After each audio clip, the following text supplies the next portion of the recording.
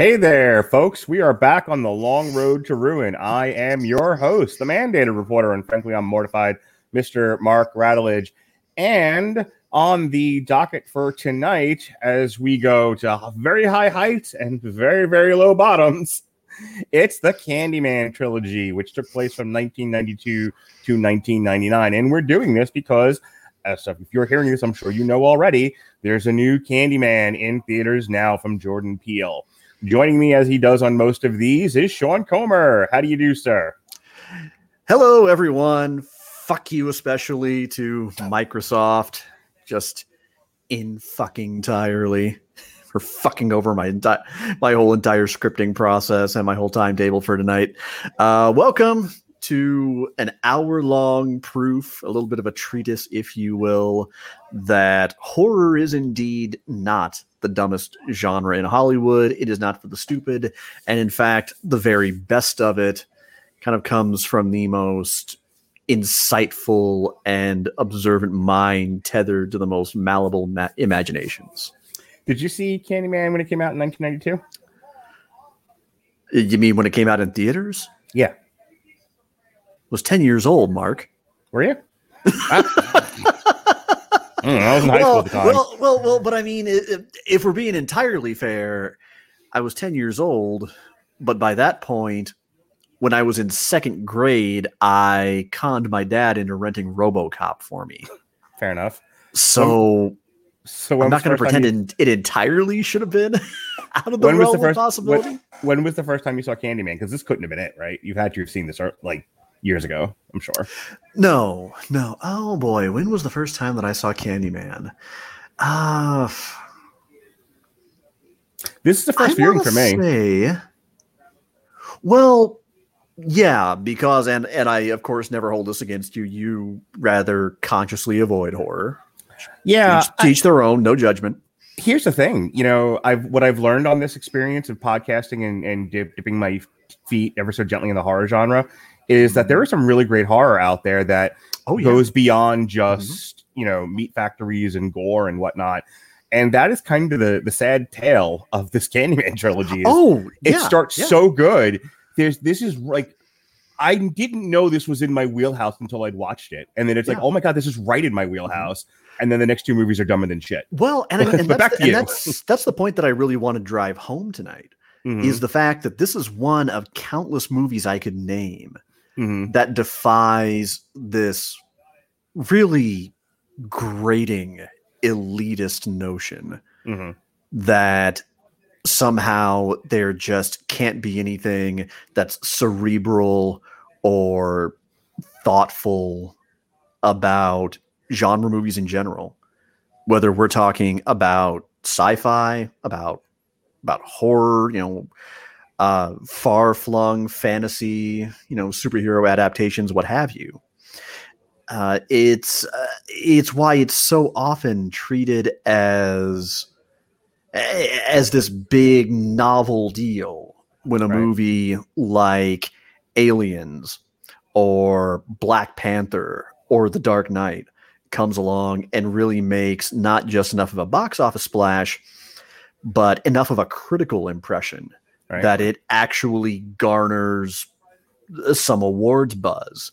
Like, for example, you can say what you will about the notion that, maybe Heath Ledger got the posthumous Oscar as the Joker just sort of out of pity. Kind of the same way Rey Mysterio got a world heavyweight championship run. Hang on. Still playing the drinking game. But the fact of the matter is that was also a bona fide, iconic, spellbinding, scenery-chewing, spectacular work of artistry that he wove on the screen. Well, I mean, and you asked when I saw this, and I think when I saw this, I want to say it was probably sometime in early high school. Okay. Chances are, I would say, knowing me and knowing my options at the time, two possibilities. Number one, I grabbed it off the shelf at one of the 2 really quality rental places that we had in Mitchell, South Dakota. Or I caught an edited version on TV at some point, either on an HBO or Showtime free preview weekend, or I caught an edited version on something like TNT or TBS, or I don't know, for all I know, maybe it was on USA Up All Night at some point. I distinctly remember when this came out, and you have to remember, like I said, I was already not a huge fan of the horror genre. You know, I had friends that turned me on to like Nightmare on Elm Street. I'd seen those as a kid. And again, the rated R thing was never an issue in my house. My point being, there two things that occurred to me as I was watching Candyman now for the first time in my mid 40s. I wouldn't have appreciated it for what it was back when it came out, even if I had seen it. But two, I remember actively avoiding the horror genre, and I remembered this was where I was going with this. I remember the marketing for this at the time. This was marketed as yet another in a long line of slasher films, which I was not interested in. That does it such a disservice. That's where I'm going with this, is that, which is also why I wouldn't have appreciated it back then, because I really didn't have, I mean, people who've listened to the podcast know I'm a professional social worker, but I've always had, as an adult, a deep abiding interest in the social and the political. And it didn't really happen until I was in college and then years later. So not only do the people who put out this movie just sell it as yet another in a long line of slasher movies with a monster who's killing blonde women, which I was deeply disinterested in, but then its subtext and its themes are resonate with, or should resonate with, a much older audience than I think this was even aimed at. It's a movie which I'm not surprised didn't do well in its first offering, but came to be a cult classic, because it's not one that you can truly appreciate until you've lived a little. Well, see, and that's the thing about a lot of horror is the aesthetic, the presentation, the tropes. They are so often the spoonful of sugar that makes the medicine go down. They are the bite of the lime and the lick of salt that makes the tequila bearable. I'll give you an example, and in one that, after all this time, it might be a bit of a gimme for you, but for everybody else, who knows, that this might be a little bit of a teachable moment for you. Let's play Guess That Movie, Mark. Okay. I'm going to give you the background of what inspired it, and I want to see if you can tell me which movie I'm talking about. Okay. So, it was founded on a lot of stories that came out in, if memory serves, I want to say it was early 80s, late 70s. Okay. I think. It was originally devised by a former English teacher. And the stories were about mysterious, sudden deaths that occurred en masse and defying explanation among a very certain class of Southeast Asian immigrants.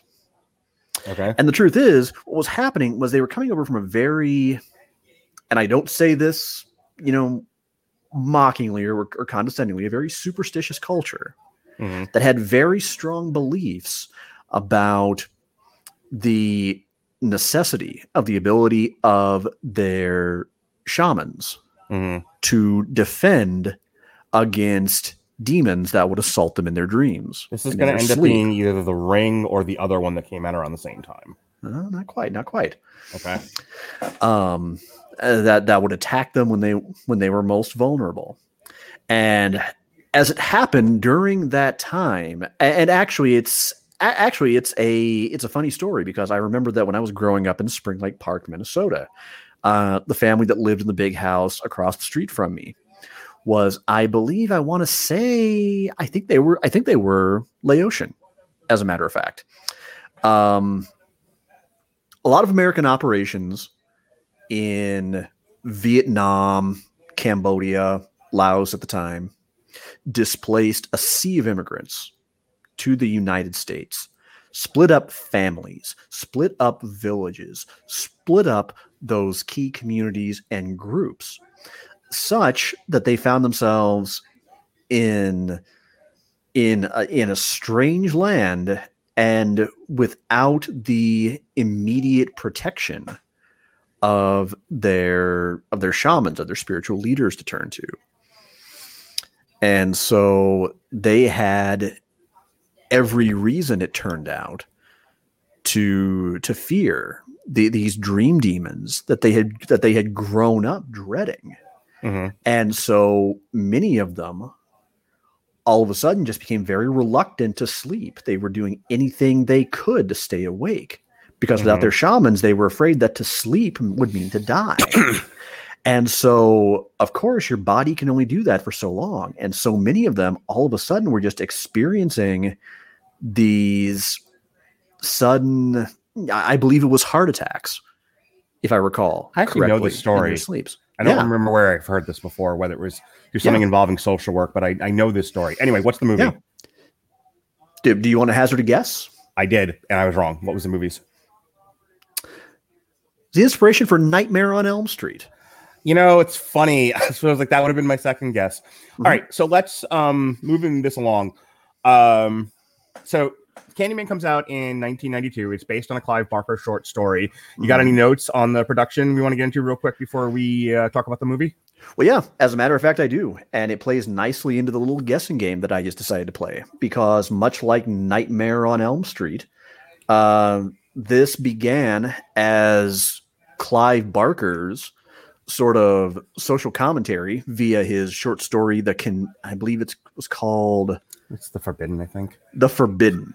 Yeah, I think it was The Forbidden. Yeah, I almost called it The Condemned. That's why I had to double check my notes. Nope, Forbidden. Yeah. The Forbidden, which was his observations and meditations on the culture of Liverpool's segregated, really, notably poor urban areas. The thing is, director Bernard Rose was absolutely taken with the story. And at the same time, he was also taken aback by the racial prejudice and as he put it, dynamic architecture of Chicago.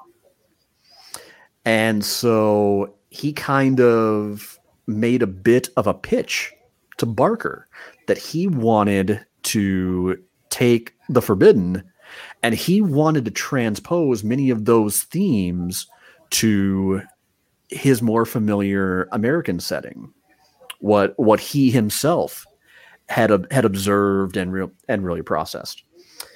And so, they had a deal. They were off and running.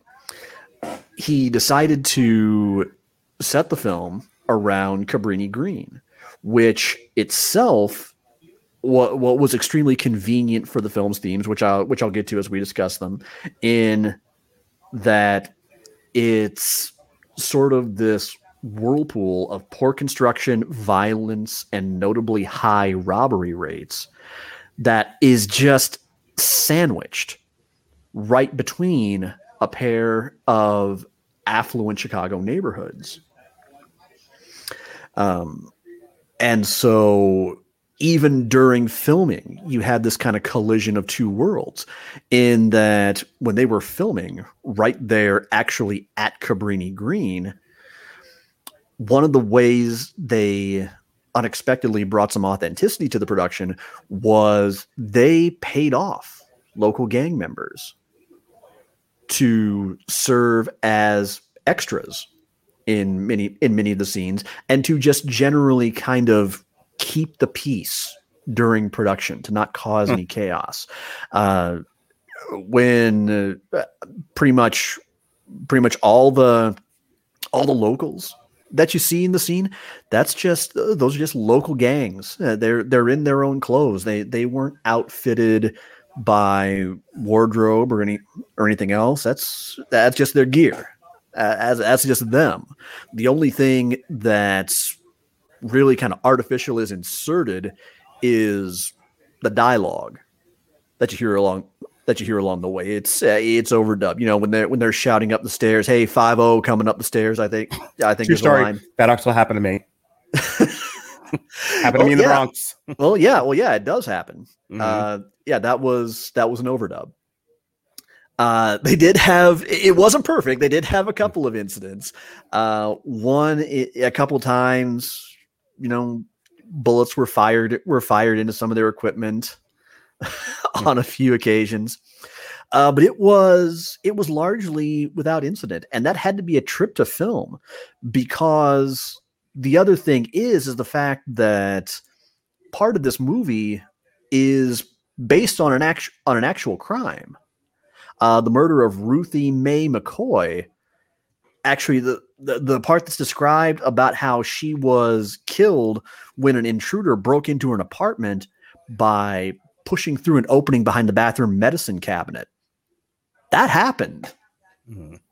That's a thing. That's not bullshit. The casting of Tony Todd was kind of a happy accident, because evidently he's the guy you get when you can't afford Eddie Murphy. Oh, really? He was their first choice. Wow. He was their first choice. And as a matter of fact, right behind Virginia Madsen, they had Sandra Bullock waiting in case she wasn't able to step into the role. So it's a good thing everything shook out the way it did, because Tony Todd absolutely cemented himself from the word go as a horror icon on par with Kane Hodder and Robert Englund. Easily. And fuck the sequels. He only needed one movie to do it. Yeah. Right. Yeah. The special effects, as they often were at the time, were about 99% practical and thoroughly innovative. Those were actual bees. By and large, in most of those close-up scenes, those bees were the real deal. I don't mean to upset your flow, but all I could think about through watching these three movies was Eddie Izzard. How do you like your women covered in bees? Well, it's funny you mentioned that, because in order to use real bees and to keep it as safe as possible, they had to. I forget what the term is for the area that they set up, but they actually bred bees on location. And so they could make sure that they were able to kind of harvest and employ bees that I think were only about a day or two old. Mm-hmm. So they hadn't had time to develop, their toxic stings. Wow. And it's a good thing, because those were actual bees that were coming out of Tony Todd's mouth. On at least one occasion, what happened was they had put a little bit of a dam or a barrier a little ways inside of his mouth to make sure they couldn't root around too far and do too much harm. But a couple of them still managed to get around it, and he told a story in an interview that on at least one occasion he could feel it crawling around and milling about towards the back of his throat. He did end up over the course of all three movies, I think he was stung a total of somewhere between 25 and 35 times. Jesus Christ. But none of them were in his mouth. They were all when filming the torso shots. Gotcha. Another interesting effect that they achieved was a way to get some of those phenomenal reaction shots out of Virginia Madsen. Mm. And it was they employed hypnotism. With her consent, she agreed to be taken to a local, reputable, well-vetted hypnotist. Kind of gave it a trial run in the office, and was absolutely wowed and fascinated, agreed to go along with it for shooting. But Bernard Rose was given a certain trigger phrase that would cause that really docile-looking trance state that we see throughout anytime it was uttered. And it just worked like a charm. There would be whole blocks of filming that she just couldn't recall until I think there was one point, I don't think it was even one particular incident or anything unfortunate, but I think after a while, the sum of it just became that I think after once she said, "Oh, okay, that's it. This has been fine, but I can't do that. I can't do this anymore. It's too much. It's too intense." But still, God, what brilliant commitment to your craft. Holy shit. To actually agree to be hypnotized like that during takes. I mean, there's method acting, and then there's actually kind of relinquishing control of your faculties to a director, which, man, cinema history will tell you, not always a gamble that pays off. Mm-hmm. I think except for one thing that's really the gist of my notes, and that is, and this is something that I know I'll come back to later.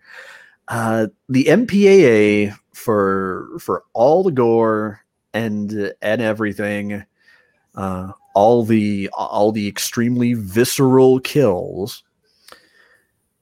To hear, I believe what Tony Todd has said, with just perhaps a dash of cynicism, was that wasn't what really set the MPAA off. It was they had some issues with certain scenes that they felt maybe went a little bit too far with depicting,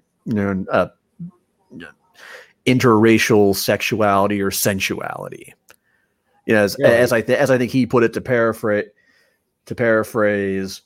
you want to have a big imposing black man cutting people up with a hook. That's fine. But black man with a white woman, bridge too far. All right, let's Fuck get the MPAA, by the way. Indeed. Let's get into the movie here. Excuse me, everybody. All right. So we'll do a little plot synopsis here for you. This is the first Candyman movie. While researching urban legends, Chicago semiotics graduate student Helen Lyle learns of the Candyman, a spirit who, when a person says his name 5 times in a mirror, appears and kills a summoner by using a hook attached to a bloody stump on his right arm. She learns from 2 cleaning ladies that Ruthie Jean, a resident... Slight interjection, if you don't mind. If you'll pardon me just this once. Something that I have not tried, that we may have to do kind of live on camera before the show is over. I'm told that if you go to the website for the remake on your phone and you have your mic enabled and you say Candyman 5 times, it will show you the reveal trailer, like the final trailer for the movie. A resident in the notorious Cabrini Green housing project is summoned to have been killed by the Candyman and discovers there have been 25 similar murders. Dun, dun, dun. Skeptical, of course, Helen and her friend Bernadette Walsh repeat the Candyman's name to Helen's bathroom mirror, but nothing happens just yet. Helen and Bernadette are working together on a thesis on how the residents of Cabrini Green use the Candyman legend to cope with hardship. So that's what it says here in the wiki. The word they're looking for is trauma, but we'll get to that later. She and Bernadette visit the scene of Ruthie Jean's murder, where Helen discovers a room where apparent offerings have been left for the Candyman. Afterwards, they meet Ruthie Jean's neighbor, Anne Marie McCoy, a single mother raising her infant son, Anthony, both of which will be appearing in the new movie as adults, or older adults. That evening, Helen and her husband, Trevor, have dinner with Professor Philip Purcell, an expert on the Candyman legend, who exposits that the Candyman born Daniel Robitaille. Yeah. Where was I? Born in the late 1800s as the son of a slave, grew up to become a well-known artist who was highly sought after to paint portraits of wealthy whites. However, after he fell in love and fathered a child with the daughter of one such family, hey, where are all the white women at? Her father sent a lynch mob after him. Once captured, they cut off the right hand and smeared him with honeycomb stolen from an apiary, attracting bees that stung him to death. His corpse burned in a pyre, and his ashes scattered across the land on which Cabrini Green was eventually built. This has got like a poltergeist vibe to it. When Helen returns to Cabrini Green, she is attacked by a man who calls himself the Candyman. After surviving the assault, she identifies her attacker, who turns out to be the head of a gang called the Overlords. The police assume he is responsible for the murders. However, the real Candyman, dun dun dun, appears to Helen in a parking garage and hypnotizes her. He explains that because she has discredited his legend, he must shed innocent blood to perpetuate it. Helen blacks out and awakens in Anne-Marie's apartment covered in blood to find Anne-Marie's pet Rottweiler, who has been decapitated, and her son Anthony stolen. The distraught Anne-Marie attacks Helen, with whom the police arrest while she is defending herself. After Trevor bails her out of jail, Helen looks at a photographic slides taken during her visit to the Cabrini Green and finds that one contains the Candyman. Dun, dun, dun. He appears inside Helen's apartment and cuts her neck, causing her to bleed and pass out like she does. Bernadette arrives at Helen's apartment, and when Helen comes to, she sees that the Candyman has murdered Bernadette. Framed for the crime, Helen is sedated and taken to a psychiatric hospital where she is kept in restraints. A month later, psychiatrist Dr. Burke interviews Helen, and it goes as well as you might expect, to prepare her for her upcoming trial. She attempts to prove her innocence by summoning the Candyman, like you do, who appears and murders Dr. Burke, allowing her to escape despite being framed for Burke's murder. She returns to her apartment to find Trevor now living with Stacy, a student of his with whom he had been having an affair. Helen confronts him, then flees to Cabrini Green to confront the Candyman and rescue Anthony.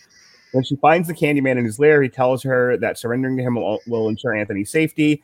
Offering Helen immortality, the Candyman opens his coat, revealing a rib cage covered in bees. The bees pour out of his mouth, and he kisses her and stream down her throat. He vanishes with Anthony, and Helen awakes to discover a mural of the Candyman and his lover, who bears a striking resemblance to her. And the plot thickens. Candyman promises to release Anthony if Helen helps him strike fear into the Cabrini Green residents. However, attempting to feed his legend, the Candyman reneges and attempts to immolate both Helen and Anthony in a bonfire. The Candyman is destroyed by the flames, like you do to a ghost, because ghosts burn from... Never mind. And Helen saves Anthony, but dies from severe burns. The residents, led by Anne-Marie, go to Helen's funeral to pay their respects. At home, the grief-stricken and guilt-ridden Trevor looks into the mirror and says Helen's name 5 times, whereupon Helen's vengeful spirit appears and kills him with a hook. In the Candyman's former lair, a new mural of Helen dressed in white with her hair ablaze is seen, implying that she now belongs to local folklore. All right, let me get started here, and then I'll let you have the last say and move on to the next 2 movies. So, one of the things this movie is like 8/10 really good.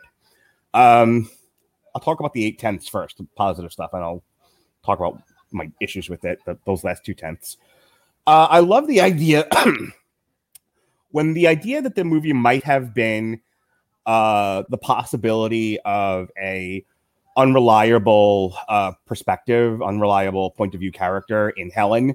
You know, you don't know if she's blacking out and murdering people or if there's really a supernatural event happening. The movie is really interesting. And I feel, and this goes to that 2/10 I was talking about, I feel like if they had left it ambiguous and not just then gone off the deep end into typical horror, I probably would say this is almost perfect. There's a lot here.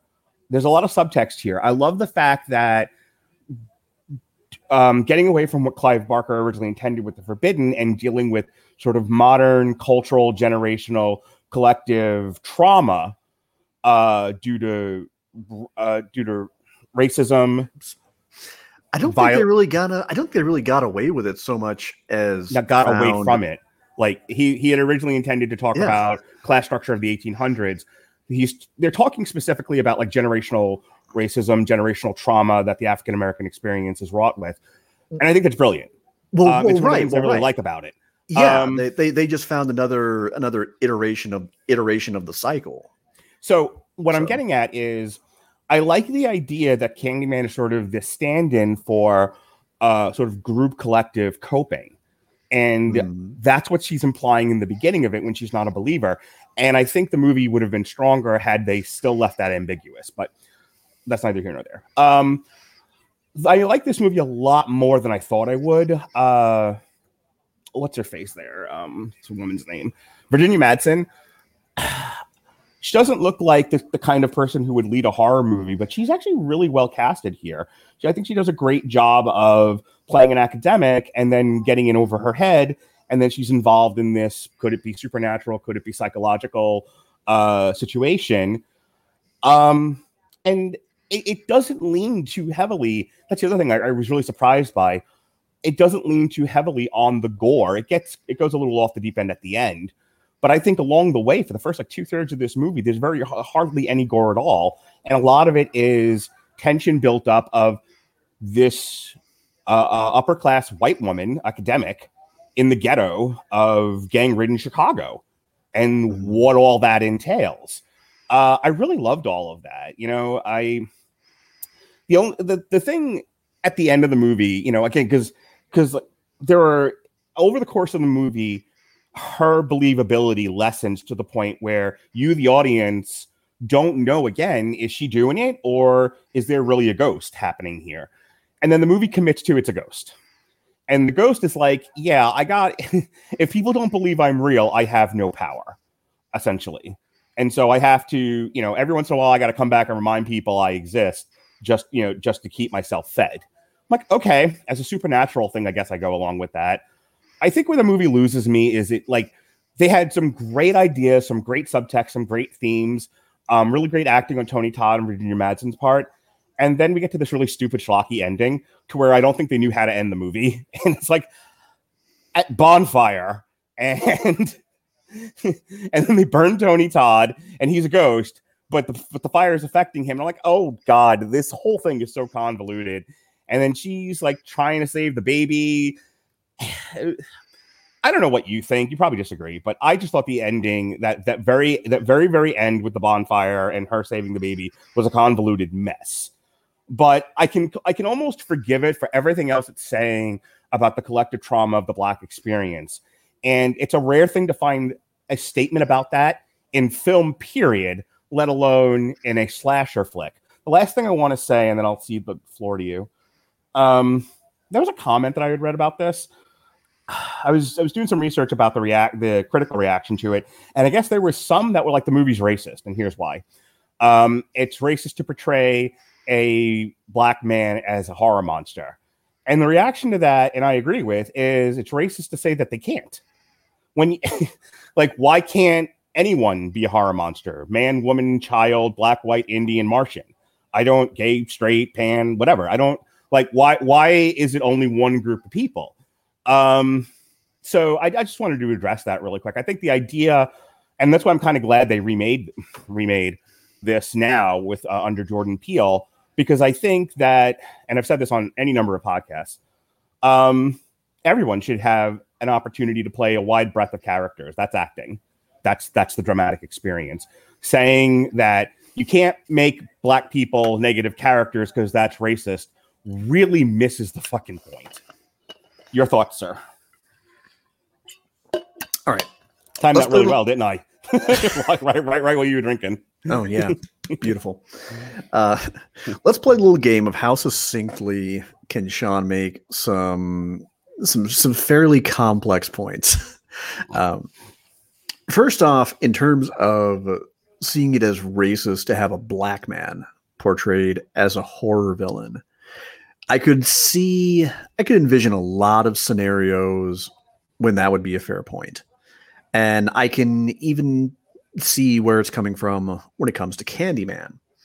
But I think to just stop there without acknowledging a few other circumstances really does the movie and Tony Todd and maybe even Clive Barker as the author of the source material more than a little bit of a disservice. And the fact is, the first time through watching this, I was absolutely captivated by what a masterpiece this is of beautiful, revenge-driven, gothic horror, urban Gothic horror. In fact, I would venture, probably with little disagreement from just about anybody else who's seen and is well versed in both of them, that it holds up pretty much neck and neck with Hellraiser. And anybody who's listened to us for any significant measure of time knows that I can give a horror movie few greater compliments than to rank it in my kind of personal pantheon up there with the first two Hellraiser movies.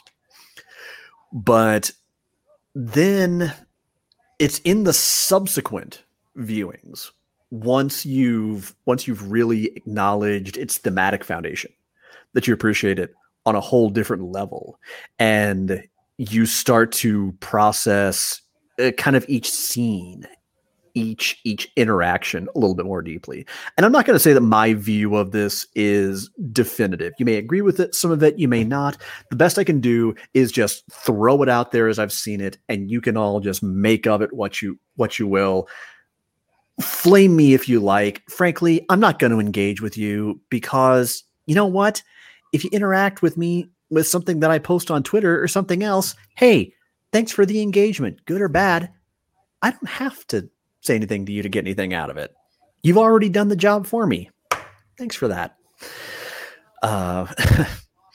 But I mean, it also bears noting that when it comes to kind of telling the story of any marginalized group, I don't care if you're talking about women, the queer community, Black, Indigenous, people of color, repressed, or suppressed rather. What's really for? God,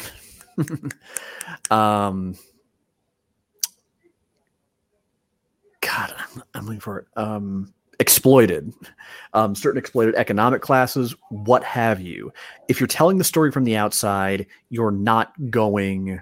It's very hard, not impossible, but extremely, extremely difficult to pick up on so much nuance that's really required to kind of get it just so. And such is the case when you have Clive Barker and Bernard Rose, who are sort of providing a kind of a brief meditation on the impact of institutionalized racism on Chicago from the days of the slave trade up to the early 90s. And keep in mind, this came out on the heels of the LA riots and the Rodney King verdict.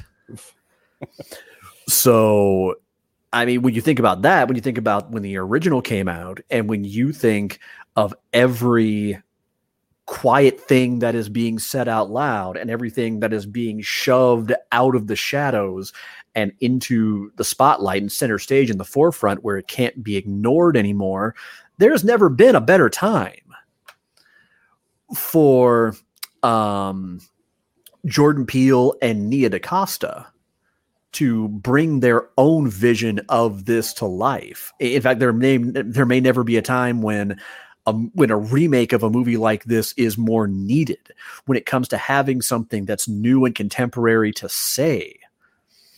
But in regards to this movie, you go from the very beginning and the themes are all right there. You have this made up, clean cut, academic white woman who is kind of who really starts to explore this story at one point through two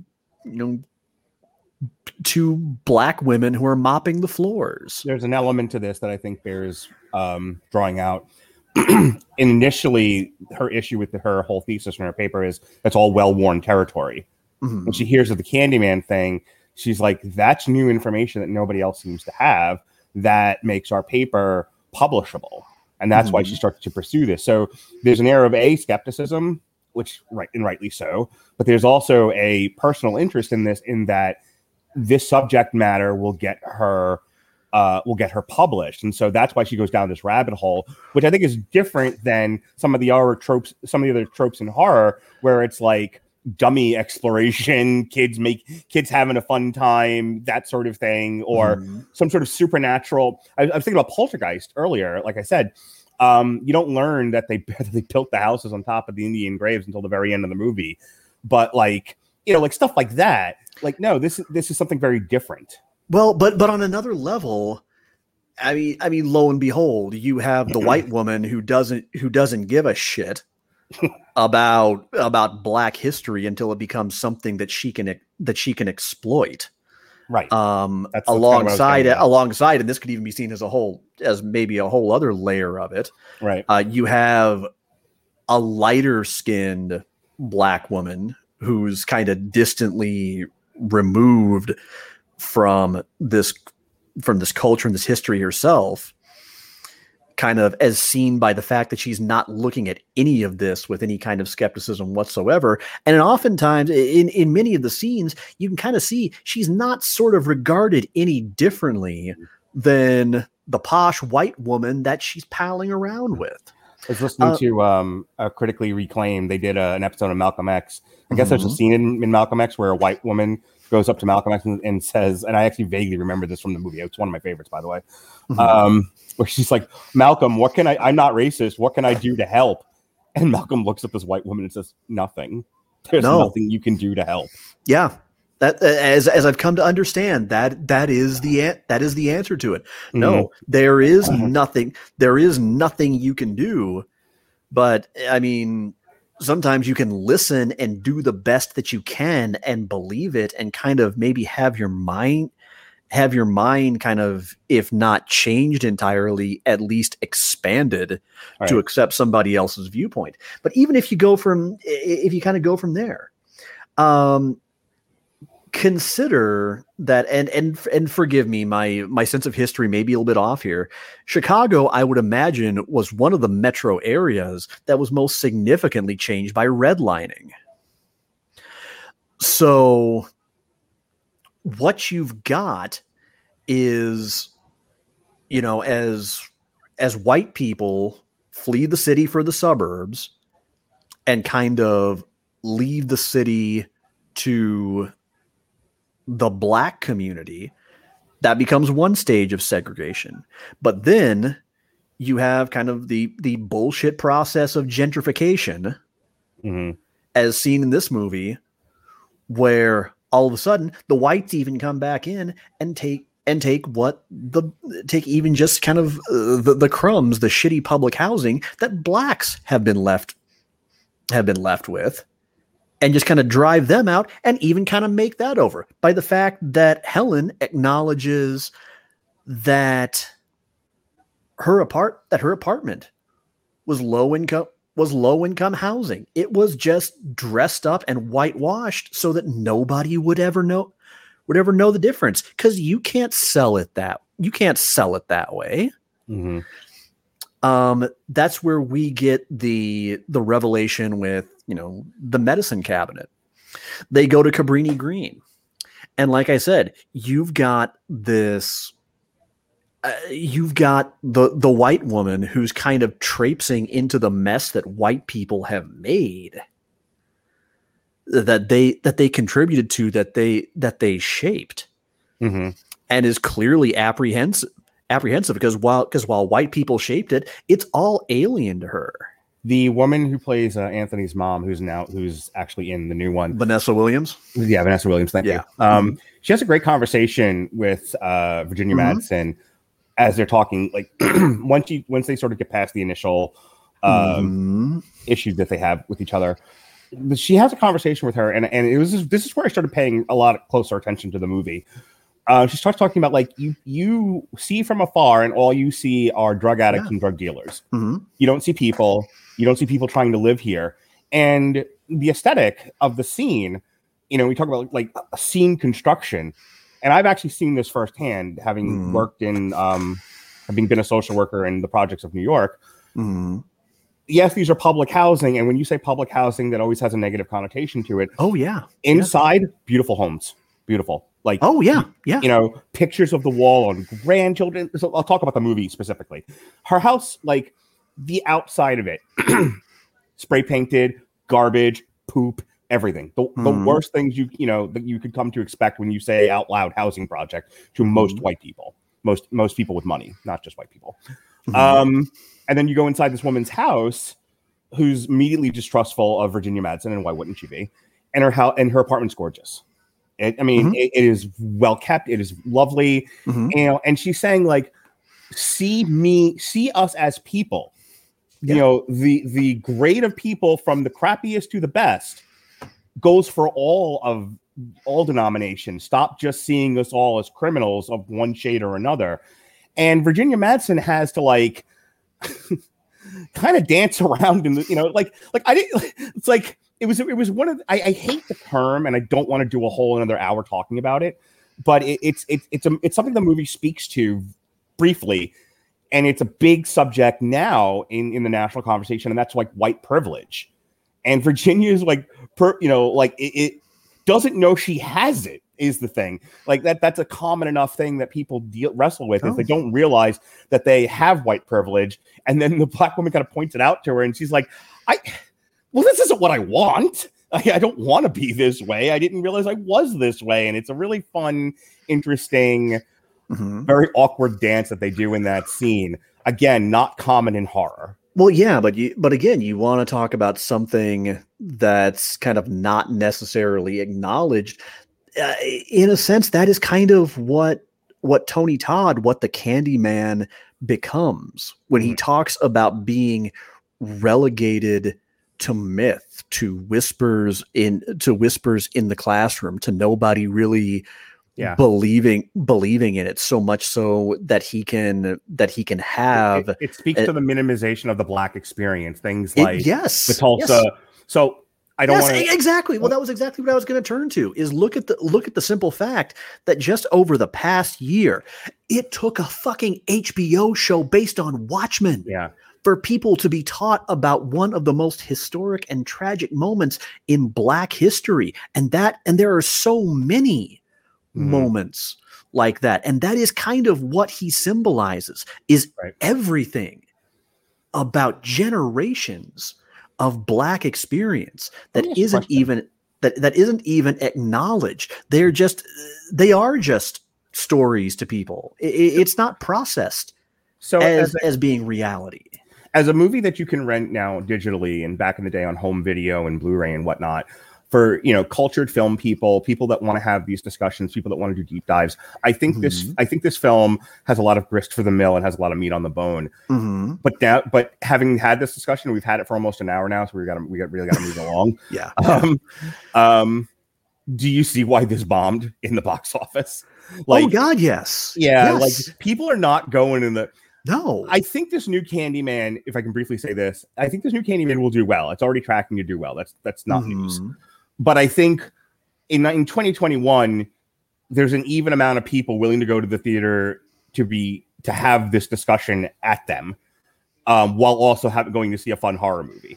In 1992, the people wanting to sit in a theater and think and talk about white privilege and the Black cultural traumatic experience, they weren't going to see fucking horror movies. No, it was a conversation people were terrified to have. Right. Hell, I'm sure you watched The People versus O.J. Simpson. Sure did. Yeah, which came not all that long after this. That even then, that was a conversation that people were utterly terrified. White people especially were terrified to have it, not just themselves, but to kind of have it in the public at all. That's why I brought up the white privilege thing, because I think there's at least in the Venn diagram of Caucasians that are out there.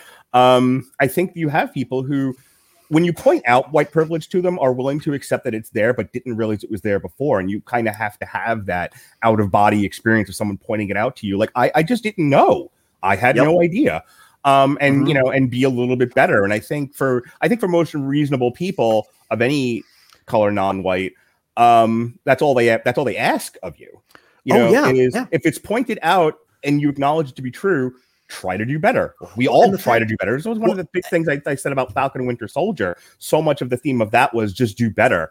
And you can argue, piss and moan about Flapton's speech at the end, but that's what he was trying to say, was like, just do a little better. I'm sorry, go ahead. And you know what? I'm a streamer. I spend a lot of time on Twitch. And if you've paid any attention to nerd media recently, you know that one of the hugest problems has been the rise in a rash of hate raids on non-white and queer channels in particular. And for those unfamiliar to you, I'll give you the short version and kind of break it down like a fraction. What that means is when your stream is over, a raid is when you can push a button and automatically everybody watching your channel will switch over to the channel of somebody else that you choose. It's seen as being a courteous thing to do. My show's done. I want to hype somebody else up and I want to boost their channel. That's normally the way it goes. Instead, what we ended up getting was a bunch of Proud Boys, a bunch of racist little crotch dumplings. Proud Boys, who instead, probably more than a few, who instead decided that they were going to go find BIPOC and queer streamers, raid their channel, but instead of with actual viewers, they were going to send over a bunch of view bots that would be programmed to instantly spam their chat with hate speech, slurs, everything that you can imagine. And it's the kind of thing that has been going on Twitch for a while. And the thing is, you will get people who will tell these streamers who talk about it and who want Twitch to do something about it. Hey, just have a thicker skin. Hey, just ignore it. Hey, we're just here to watch gaming. Hey, we're just here to be nerds and have fun. Don't bring politics into it. Motherfuckers, how nice it must be to be able to just not talk about it because it isn't your experience. That, my God, yet you want to talk about privilege. Because of the color of your skin, you have the privilege of not talking about something, of just walking away from it, from just not taking part in that conversation. Whole lot of people don't have a choice because it's not political. It's who they are. It's what they wear on their face every single day. Right. They can't get away from it. I mean, look, I'll acknowledge, yeah, I'm part of the LGBT community, but I've got it pretty easy. I'm cisgender and white. I don't stand out as a target unless you're going by the tags on my channel. You look at a streamer like one of my favorites, Rain Day Gaming, or countless others. They don't have a choice. Somebody takes one good look at the cam, right, or at their avatar. So relating this back, they become a target. So relating this back to the Candyman film, it's the whole reason we went on this tangent, and so we can wrap up, is it's a great movie to talk about now. And we have two other dumb ones to talk about, which is why we spent an hour talking about the first one. The first one deserves a wide breadth, and honestly, and just because Sean and I don't want to do 9-hour podcasts, there's a whole series to be had on the first Candyman movie, just in terms of film structure, in terms of themes, in terms of subtext, and so it's a movie made in 1992. It's great talking about it in 2021. It's very relevant in 2021. Other than like I said, the goofy ending, which I'll forgive it for. It's one of those movies where it's like, I'll forgive how dumb this is at the end because it's so good everywhere else. But it is a movie, and this is the last thing I'm going to say. And I'll give Sean his 50 words or less, and then we'll move on to the next two films. It is a movie that was like 30 years ahead of its time, believe it or not. It's such a weird thing to say that 1992 was 30 years ago almost, but yeah, it was. It's unfortunately, lumped in with like Shocker, and a lot of like horror movies of the late 80s, early 90s as just here's a big pile of schlock. But it's one of those movies that stands out among all of them. And like I said, is so far ahead of its time that a conversation about it upon reflection is very, very worthy. Last thing, and then go, and then we'll be done. Again, it's a movie that didn't need a sequel. No, it was praise baby Jesus. No, it was destined to get at least one because of just what an acclaimed hit it was. But the whole revenge cycle really came full circle. I know you didn't like the ending, but frankly, I thought it was perfectly apropos to have Helen kind of give her man and his mistress their comeuppance. Yeah, I was fine with. That's the part I'm fine with. The bonfire I thought was I was fine with her not coming away from the bonfire unscathed by the whole thing. Again, there's some symbolism there that I'm not going to go into because Mark, you really granted me a ton of leeway, and I appreciate it. I don't want to abuse the privilege, but it is, if you love Gothic horror, and again, especially urban Gothic, this is an absolute must see. It is the cinematic equivalent to reading Neil Gaiman's Sandman. If you have any love for the medium, for the genre at all, you need to at some point take it in at least once. Yeah. If you're listening to this contemporaneously, this is recording on a Thursday night. It'll come out the day Candyman releases, wide release in theaters on Friday. If you're getting a chance to listen to it this weekend, watch the first one and then compare. And then if you have the opportunity to go to the theater with your mask on and your vaccinations, just saying, or not, whatever. For the record, just. For the record, just putting this out there, first movie is available for streaming on Peacock. The second is available for free with an Amazon Prime subscription. And on Hulu. Yes. And the third is available on Hulu, just to round it all out. All right. Let's take a quick pause for the cause and talk about one of our great sponsors here called Grammarly. Grammarly's AI-powered products help people communicate more effectively. Grammarly helps you write mistake-free on Gmail, Facebook, Twitter, LinkedIn, and nearly anywhere else you write on the web. It won't help you write a better ending than this movie, but it will. But it will correct your grammar and your spelling and help you find better words like this. Grammarly will correct hundreds of grammar, punctuation, spelling mistakes, while also catching contextual errors, improving your vocabulary, and suggesting style improvements. To download Grammarly today, go to getgrammarly.com/W2M network. Again, that's getgrammarly.com/W2M network to download Grammarly for free. We were talking on the other night on the podcast about how my autocorrect changes new to NEE with an accent mark. I don't know why. I don't know when I've ever used that. It changed, like an umlaut. Yeah, kind of.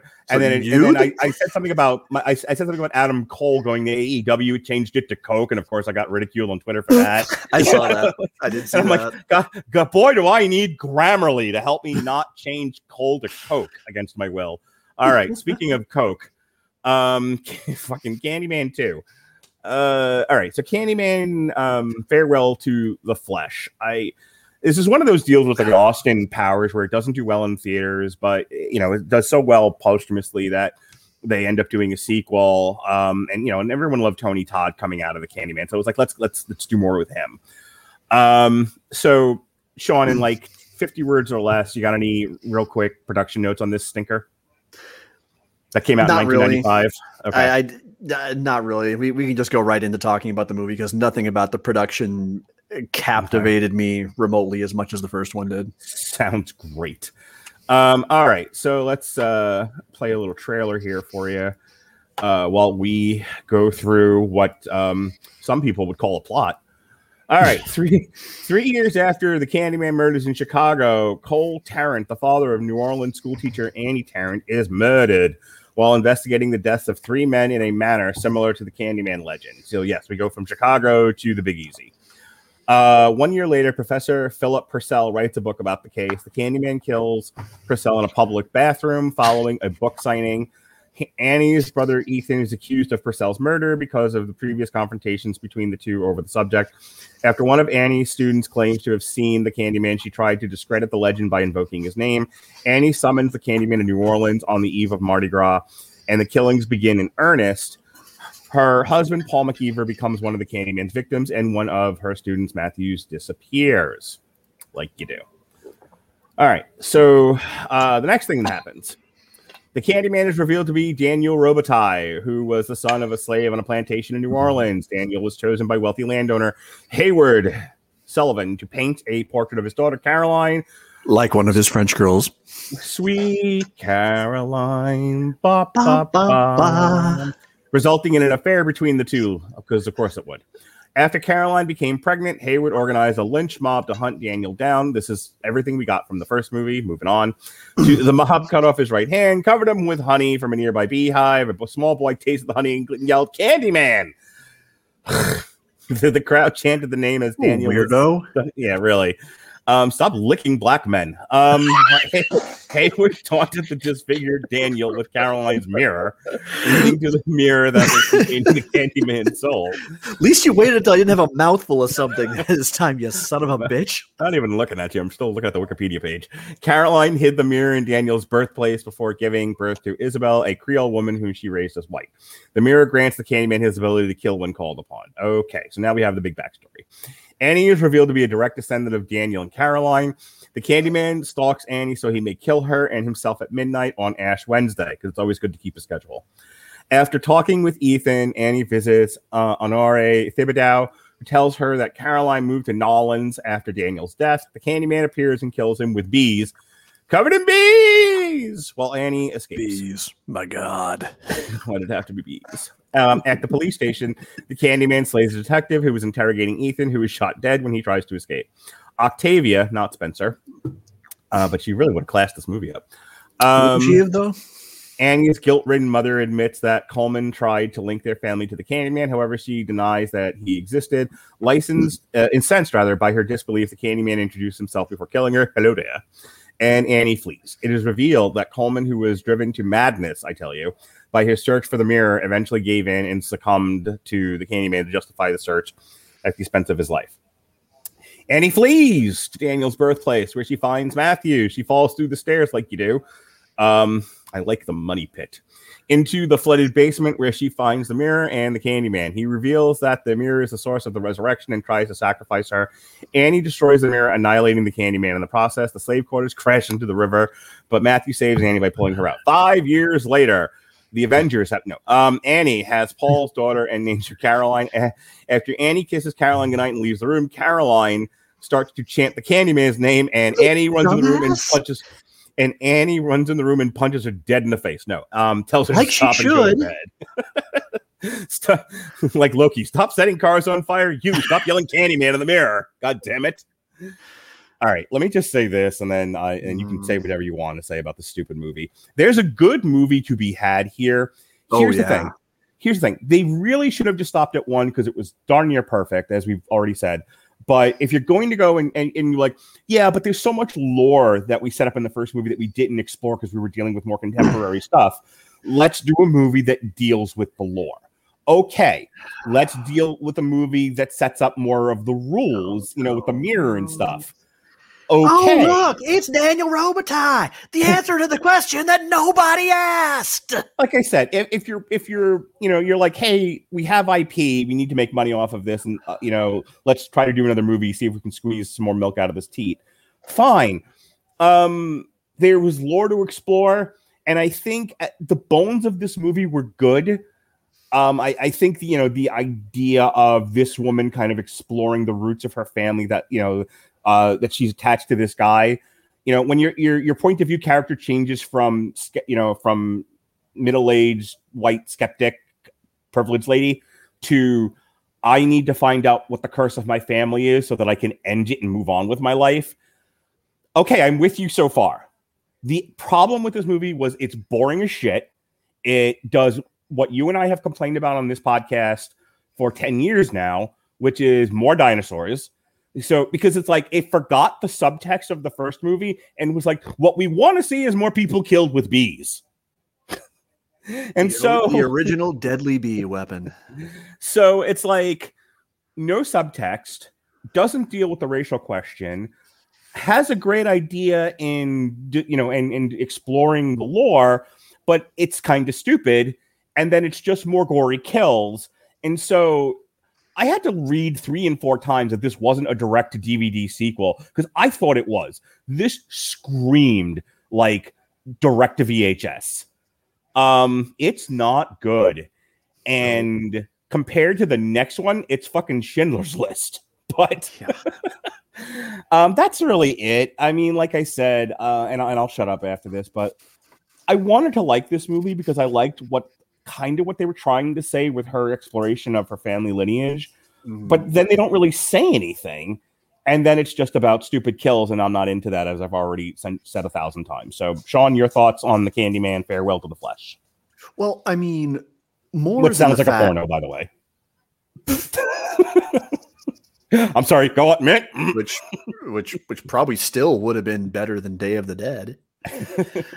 But, more than the fact that there are no memorable characters in this movie, and not one of them who's even remotely worthy of any investment whatsoever, quite the way that Helen Lyle was in the first one. The biggest problem, the biggest missed opportunity is the fact that, you want to maybe maintain some connective tissue to the first movie. You want to maybe explore the lore a little bit. You set this movie in one of the hotbeds, one of the hubs for the American slave trade. And you didn't make even the slightest little bit of use out of it. I fail to see the point of even setting this against the backdrop of Mardi Gras, because even those shots weren't particularly colorful. Right. Those scenes weren't especially memorable. They didn't really add anything. You took a surprisingly thoughtful commentary and you reduced it to a generic, absolutely forgettable slasher. And you tried to make it a lore drop.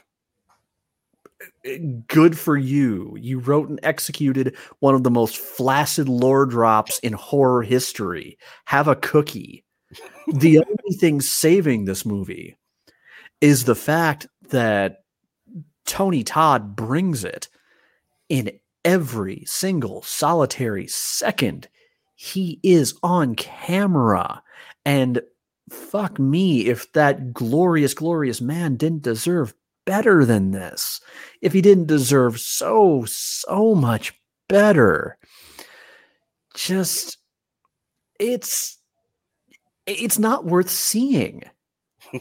There is nothing. I really regretted giving you the choice between A Long Road to Ruin and an on trial.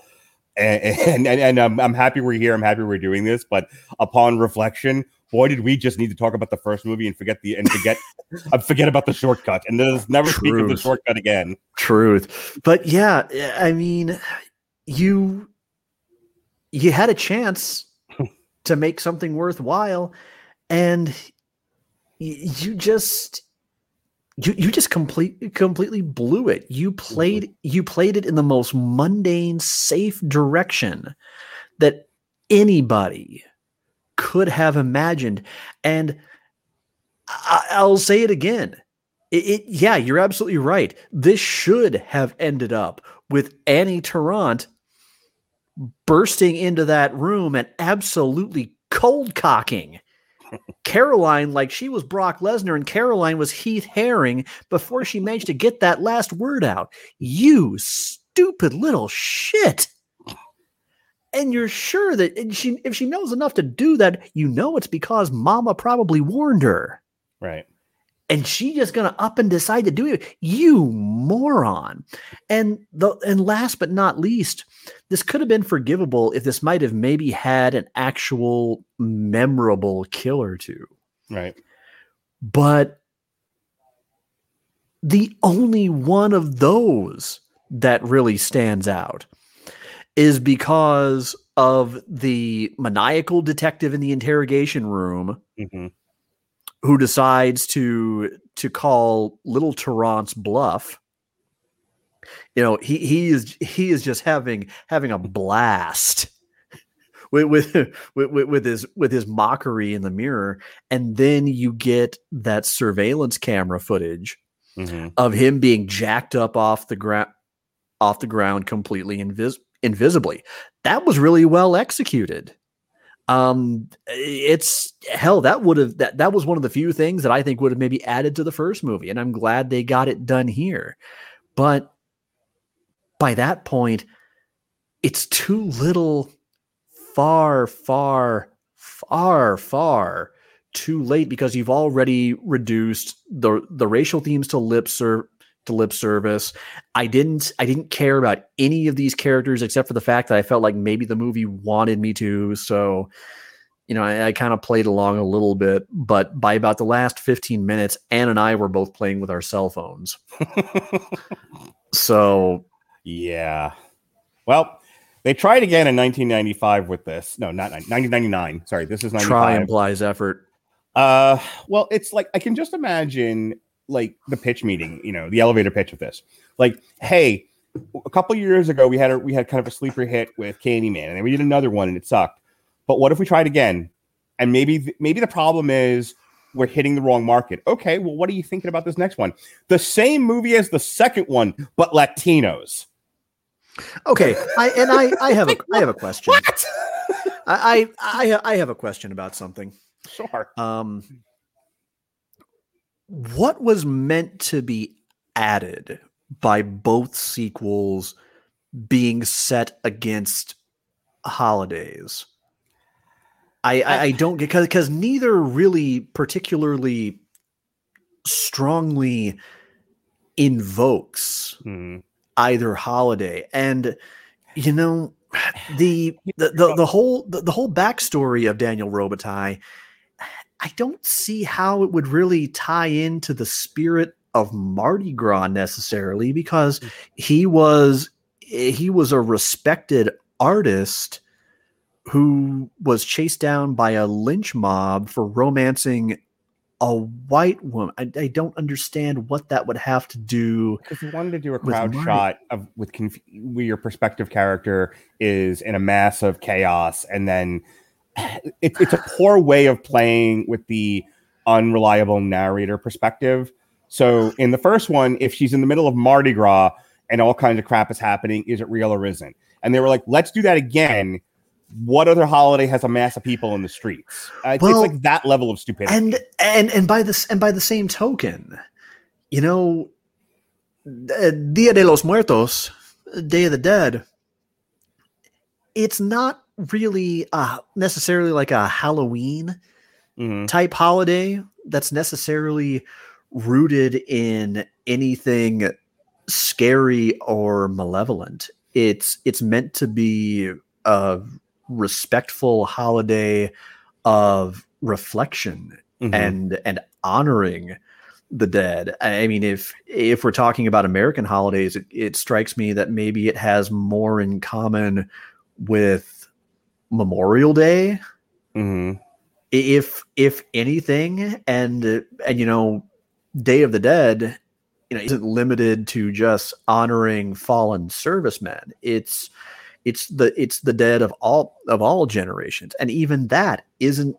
really employed that strongly here, except for just a superficial backdrop, and I don't really see how that would tie in. Honestly, like I said, to Daniel Robitaille from a very like, just kind of thinking of the way the studio executives think. It's like, well, maybe we'll get an audience with a Latino audience, so let's make it Day of the Dead, and it's like that stupid of a thing.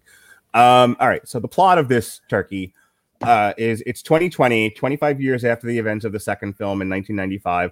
The ghostly serial killer returns once again from beyond the grave, this time during the Day of the Dead, to haunt a Los Angeles art gallery owner named Caroline McKeever, who my wife thought was Tara Reid, to my ever-growing hilarity. Don D'Erico, Tara Reid, yeah, I could see it. Yeah, so could I, and it's so funny that I could also see modern-day Tara Reid in something like this. Caroline is Annie Turan's daughter and a direct descendant of the Candyman, and is also the reincarnation of Candyman's daughter, Isabel. The Candyman seeks to claim her soul so she would be next to him. In the meantime, the Candyman kills all those who are associated with Caroline, including Miguel Velasco and his lover Lena, and Caroline's roommate Tamara, in his usual gory fashion with his hook. Yada, yada, yada. He then kidnaps Caroline's friend David LaPaz and frames Caroline as one of the ones responsible for all the killings. A seasoned police detective named L.V. Sacco is murdered by the Candyman while Caroline is in the car, which both brings her heat from the local authorities and earns her hate from Sacco's partner, Lieutenant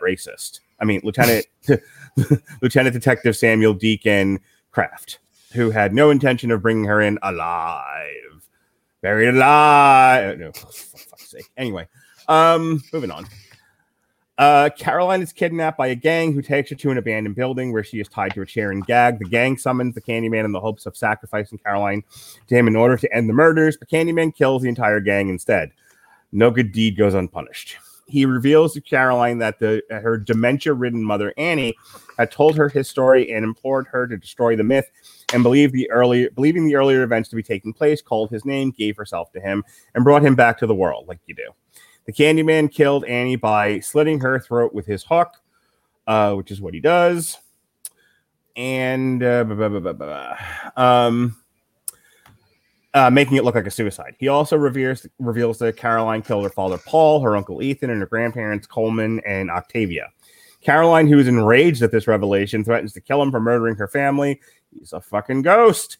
But the Candyman disappears. Caroline explores the building and finds David alive but injured. Candyman suddenly appears and attempts to convince her to give her life to him. Caroline changes her mind and destroys the paintings by Candyman that symbolize his life with a hook, causing the Candyman to burst into flames that kill him for good because, hey, it worked in the first movie. Caroline frees David but is attacked by Detective Kraft, who tries to kill her with a hook. He is shot in the back by the head detective, Jamal Matthews, who was following Kraft. Before he dies, Kraft gaps out, "Candyman!" Caroline remembers her mother's advice to destroy the myth and tells Matthew that Kraft was the Candyman this whole time, as he claimed. After news is released that Kraft was Candyman, Caroline states there is no such thing as Candyman in front of a mirror to ensure he is dead. The Candyman hook bursts through the mirror, but it is revealed that it's just a nightmare. Caroline has a picnic with David and his daughter Christina in front of Anne's grave as the Day of the Dead celebrations continue. She is finally happy and is convinced the Candyman no longer exists. Hooray. Let me say this one thing about the movie, and then you can have the final word and we can be done for the night. When the movie was talking about art and talking about him as an artist, I was actually kind of interested in it. And I was like, oh, this is a different take. Mm-hmm. And I'm fascinated with this. I like the idea that she has this horrible legacy and she's trying to, like, my legacy is stained in bullshit and nonsense. Why don't we just talk about this tragic figure as what he was? He was a painter and a scholar, and he was well-to-do, and he was the American dream.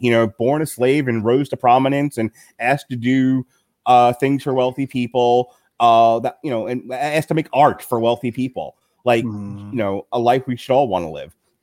Let's talk about that. And when the movie was doing that, I was with it. I was like, oh, cool. Okay, this isn't dumber than shit. And then it was like, okay, there's your 10-minute setup. Let's go to Dumbsville. And after that, it's just like, it stops talking about anything. It stops being about anything. Someone in production had to be like, hey, this movie's about racism, or this series is about racism. Well, so, okay, let's write in a really over-the-top racist cop. Like, racist cops had to look at him and go, Jesus Christ, man, we're not that bad.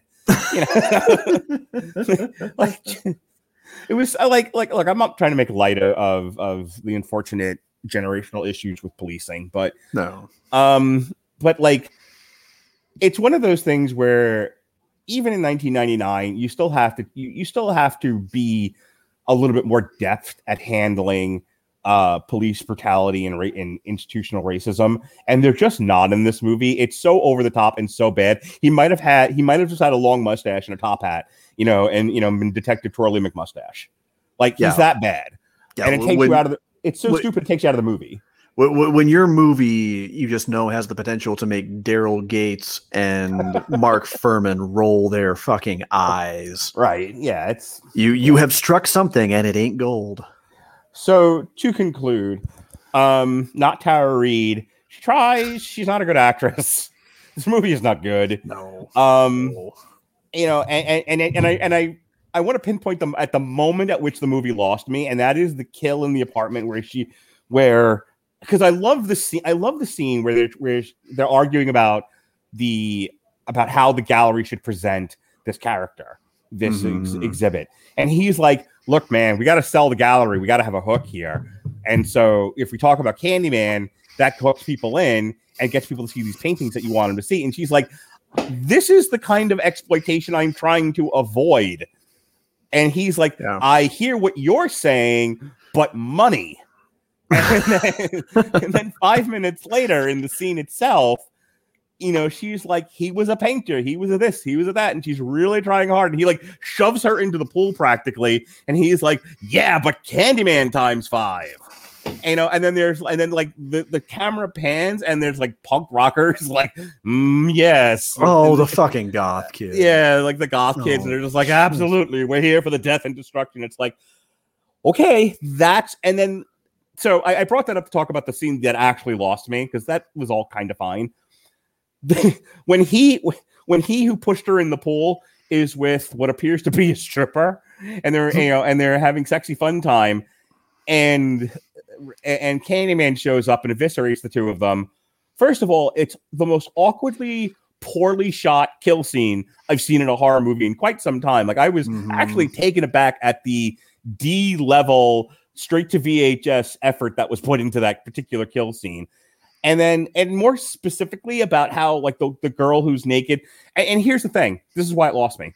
Because I'm not I have no aversions to boobs, as we all well know. But no, like, this was exploitive to the point where I'm uncomfortable, and I worked in porn.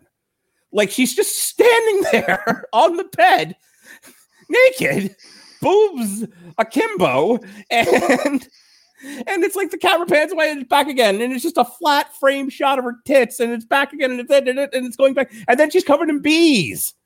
You worked in porn? I worked for Rob Black's XPW. Really? Oh, you did? I've never told you that story. Like that Rob Black? That Rob Black, yes. Oh shit! I wrote ad copy for his pornography tapes, and then I trained in his wrestling school, and I'm on his wrestling TV show in a couple of places. I can't believe in 10 some odd years I've never told you that. No, anyway, you never mentioned that. Yeah, I don't talk about it much. Anyway, the point is, it's just such a flat shot and such a grotesquely exploitive shot. It's like tits, death, tits, death. Look how far we've fallen from the studio actually building a temporary apiary on set so they can raise actual bees and put the newborns to work flying out of Tony Todd's mouth to this, to just intercutting between shots of increasingly large amorphous blobs of fake bees. Yeah, being glued to this actress's mommy milkers. So your thoughts on pathetic. It's really bad. This is it's exploitive, but exploitive in the way that, like, you make like bad movies to send on a VHS store shelf. Like, it's almost like a mockbuster. That's how this comes across. Like it's not the third Candyman, it's Fandyman, and it's a mockbuster of the Candyman movie. All right, I'm gonna shut up and let you have the last word, and then we're done. I mean, and if you're going to swap from the long tragic history of the Black community in America to another oft exploited and marginalized minority group, and another kind of out group, if you will. You know, you could have at least had Daniel Robitaille opine a little bit, give him a monologue about the way this country treats the people whose hands built it. Sure. Who gave us everything. Talk about the drug war. That white America has co-opted and exploited and just kind of taken as their own, just kind of one crumb at a time. You could have done that, but instead you've even taken one of the finest true actors to ever come along in the horror genre, and you just reduce him to parroting the same lines out of context that were so effective in the original, given their context. I was so bored with this. Yeah. It's so much of what he's saying just becomes decreasingly relevant as you go through these sequels, because Hollywood missed so much of the point of what garnered the first movie all that respect and all that acclaim and all that relevance in the first place. And so many times they've had opportunities to go along and reclaim maybe just a little bit of it, or reinvent it, or breathe new life into it. Fuck it. I'll go out on a limb here. You want a movie that's set against a minority culture's backdrop and actually does it a service with some authenticity and some actual appreciation, and manages to still actually be genuinely fucking scary at times? I guarantee you, it's going to be a surprise to everybody which movie I'm going to recommend. Paranormal Activity, The Marked Ones. It's even set against the backdrop of an urban Latino family. And it felt like it gave the movie far more of a character than this did. And I feel like this movie probably had several times the Marked One's budget to work with. Definitely more resources. It definitely lends itself to a more versatile format. The Marked Ones was a found footage movie. You can only really, you have to get pretty inventive to get something original about that. And that movie, having rewatched it years later, actually really does. Here, you've got the format of a traditional horror movie, and you're not doing anything more than clumsily parroting the tropes of the first movie with none of the context, absolutely none of the subtext. God bless Donna D'Errico and Nick Corey especially for the fact that they were trying, but actors who, with the exception of Tony Todd, are about 1/1,000,000th as talented as the likes of Virginia Madsen and Xander Berkeley. It's no wonder. I think in preparation for this, I watched the kill count episodes on the Dead Meat YouTube channel for each of these. And I think James A. Janice speculated I think this went direct to HBO. So yeah, let that sink in. We're working with an HBO budget here, and this was the best that they could pathetically fart out. Ignore the fact this movie exists entirely. In fact, ignore both of them, skip them, watch the first one, and then go out and, whether you choose to safely, go to the theaters and see Nia DaCosta and Jordan Peele's retelling. Or if you should decide to just wait and catch it on demand at home, please see the new one. It's even getting really pretty promising reviews. Yeah, it's the new one is like in the 90s on Rotten Tomato. Yeah, I mean, I live in far southern Banjo land where our county is sitting at a sub 25% vaccination rate. So chances are Ann and I are not going to the theaters. we'll just wait and catch it at home one way. Well, lucky for you, every single studio has negotiated like 5 minutes of a window in theaters, so it'll be. I mean, I think Respect came out like a week or two ago. You can actually like rent it this Friday. Yeah, I think that Amazon Prime even has some kind of. It was a listing for early access when we were scrolling through it on the PS4 app. I don't know what that means, but I don't know. Maybe it means you can go ahead and prepay for it and buy and add it to your library. Something like that. I don't know. I know the windows for availability for home demand shortened to like 45 days in a lot of cases. Yeah. But I can't remember what the story is for Universal, but yeah, you'll be able to watch this pretty quickly. But yeah, to put the finest point possible on it, make a long story short. Well, it's a little bit late for that. Wait, since you did it. Get on with it. Yes, get on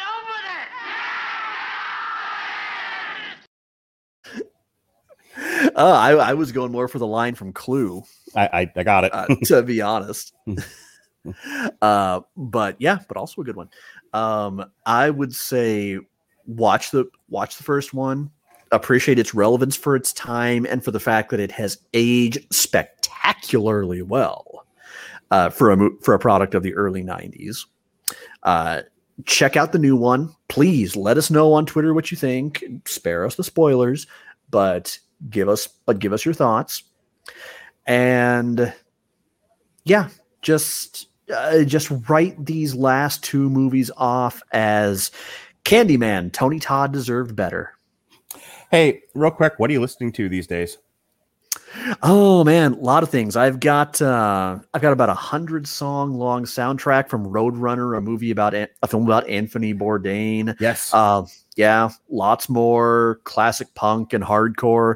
Our good friend Stuart from our days at 411 Mania recommended a great Fugazi Wu-Tang Clan mashup called Wugazi. Okay, I need to check that out because Wu-Tang Clan it is. Oh my man, it is as good as you think it sounds right now in your head. Just at the idea, the reality is even better. I was never like a huge Fugazi fan, but I'll take anything associated with the Wu-Tang Clan. Yeah. And I've been listening to some latter day Deftones because one of my best friends listened to Ohms, which I had somehow missed. Said that it was spectacular, said that it was as good as White Pony. I was skeptical, gave it a lesson, and I was blown away. I don't know about good as White Pony, but man, you listen to it and the boys have not lost a step.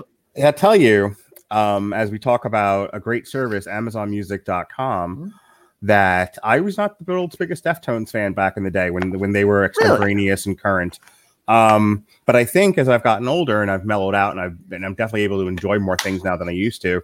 Deftones is on the list of things I want to give a second listen to because I have found the things that I dismissed in my angrier youth, I'm liking now in my sickly 40s. So, as I grow old and everything falls apart. So if you're like me and you want to give something a second listen to that you used to dismiss in your angry youth, you should click our link at getamazonmusic.com/W2M network. That's getamazonmusic.com/W2M network to get a free 30 days of Amazon Music on us. All right. Real quick plug and nothing long and drawn out like we normally do. This Tuesday. So this is going to be up Friday, the 27th of August, depending on when you're listening to it. Tuesday the 31st, me and 900 other people, from what I can tell, are going to be reviewing the new Candyman movie that we've kind of talked about hither and thither throughout this episode. So give that a listen. Other stuff that we did this past week, associated with this, as a matter of fact, Sean Comer and Robert Winfrey, the aforementioned Sean Comer, currently on video, in this podcast, as a matter of fact. Him and Robert Winfrey on one of my exes did a 2-part Hellraiser review. Speaking of Clive Barker, that's up in the archives now. The first part is the first 3 movies. The second part is all the rest. And you can hear Sean and Robert famously lament the direction the Hellraiser franchise went to on that second part, which apparently is infamous. Everybody talks about it. In addition to which, myself and Christian wrapped up my run on source material. I'm done. Sean actually was on an episode of source material with Jesse Starcher. He came back a month earlier than he was supposed to, just to do me a favor and get Sean to talk about the Technus Imperative when Titans Season 3 debuted. So that's in the archives as well. Myself and Christian wrapped up my run on source material with X-Men Deadly Genesis by Ed Brubaker, a continuation of the House of M storyline.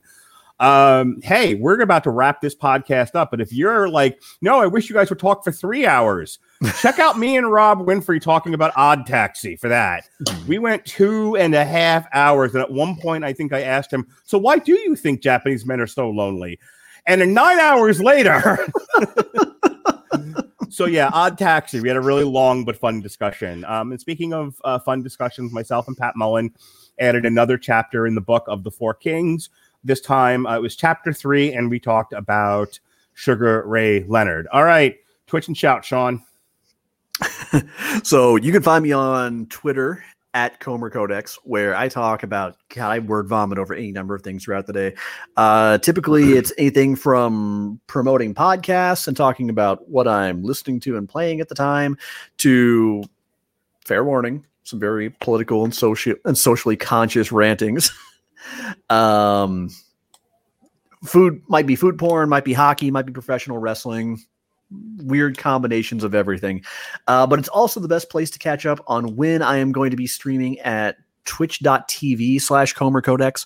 I'm a variety streamer. I play a lot of both story-based and competitive games throughout the week. I'm still working on fleshing out a steady, consistent schedule, but I'm usually on from about 8 p.m. Central Time. I usually know later than about 10 p.m. Central Time most nights. I would say if you want to follow, hey, bless you. Thank you for that. But I would not recommend pledging any bits or subscribing right now, as Twitch needs to be starved of some money and kind of taught a lesson about protecting all their streamers, not just the cishet white ones. Instead, I'm working on getting some buttons up to direct people to my PayPal and Cash App pages if you wish to directly support me that way. But you know what? I will settle for those. Settling sounds so pithy. I will be more than happy and grateful for any and everybody who just wants to stop by and chat, talk gaming, and have a good time for a few hours. All right. So if you have listened to this show and you're like, but when more Sean? Well, when more Sean will be October. The next Long Road to Ruin is the Dalton Bonds. We're doing that to go along with Time to Die. And we'll actually be re-airing our Daniel Craig Bonds that we did. Sean and I will be doing an on trial for Halloween Resurrection. And in time for its anniversary, its 20-year anniversary, whatever version he and I can find that we can both agree on, that's how we're doing this. Because I can only find one version online. Sean and I will be doing the 20-year anniversary look back on trial for Donnie Darko. That's basically just going to be me saying, and here's Sean. And Sean's going to yell for an hour about Donnie Darko, and I'm going to go, yes, it was bad. And then we're going to end the show. I don't yell about much these days. I have purposely kind of worked that out of my shtick, but this is going to be some hilarious bafflement. Yeah. So yes, we got the Dalton Bonds, Halloween Resurrection, and Donnie Darko coming up in October. Those are the next 3 get-togethers for Sean and I. Until then, for Sean, you're not. I'm Mark. Be well, be safe, and behave.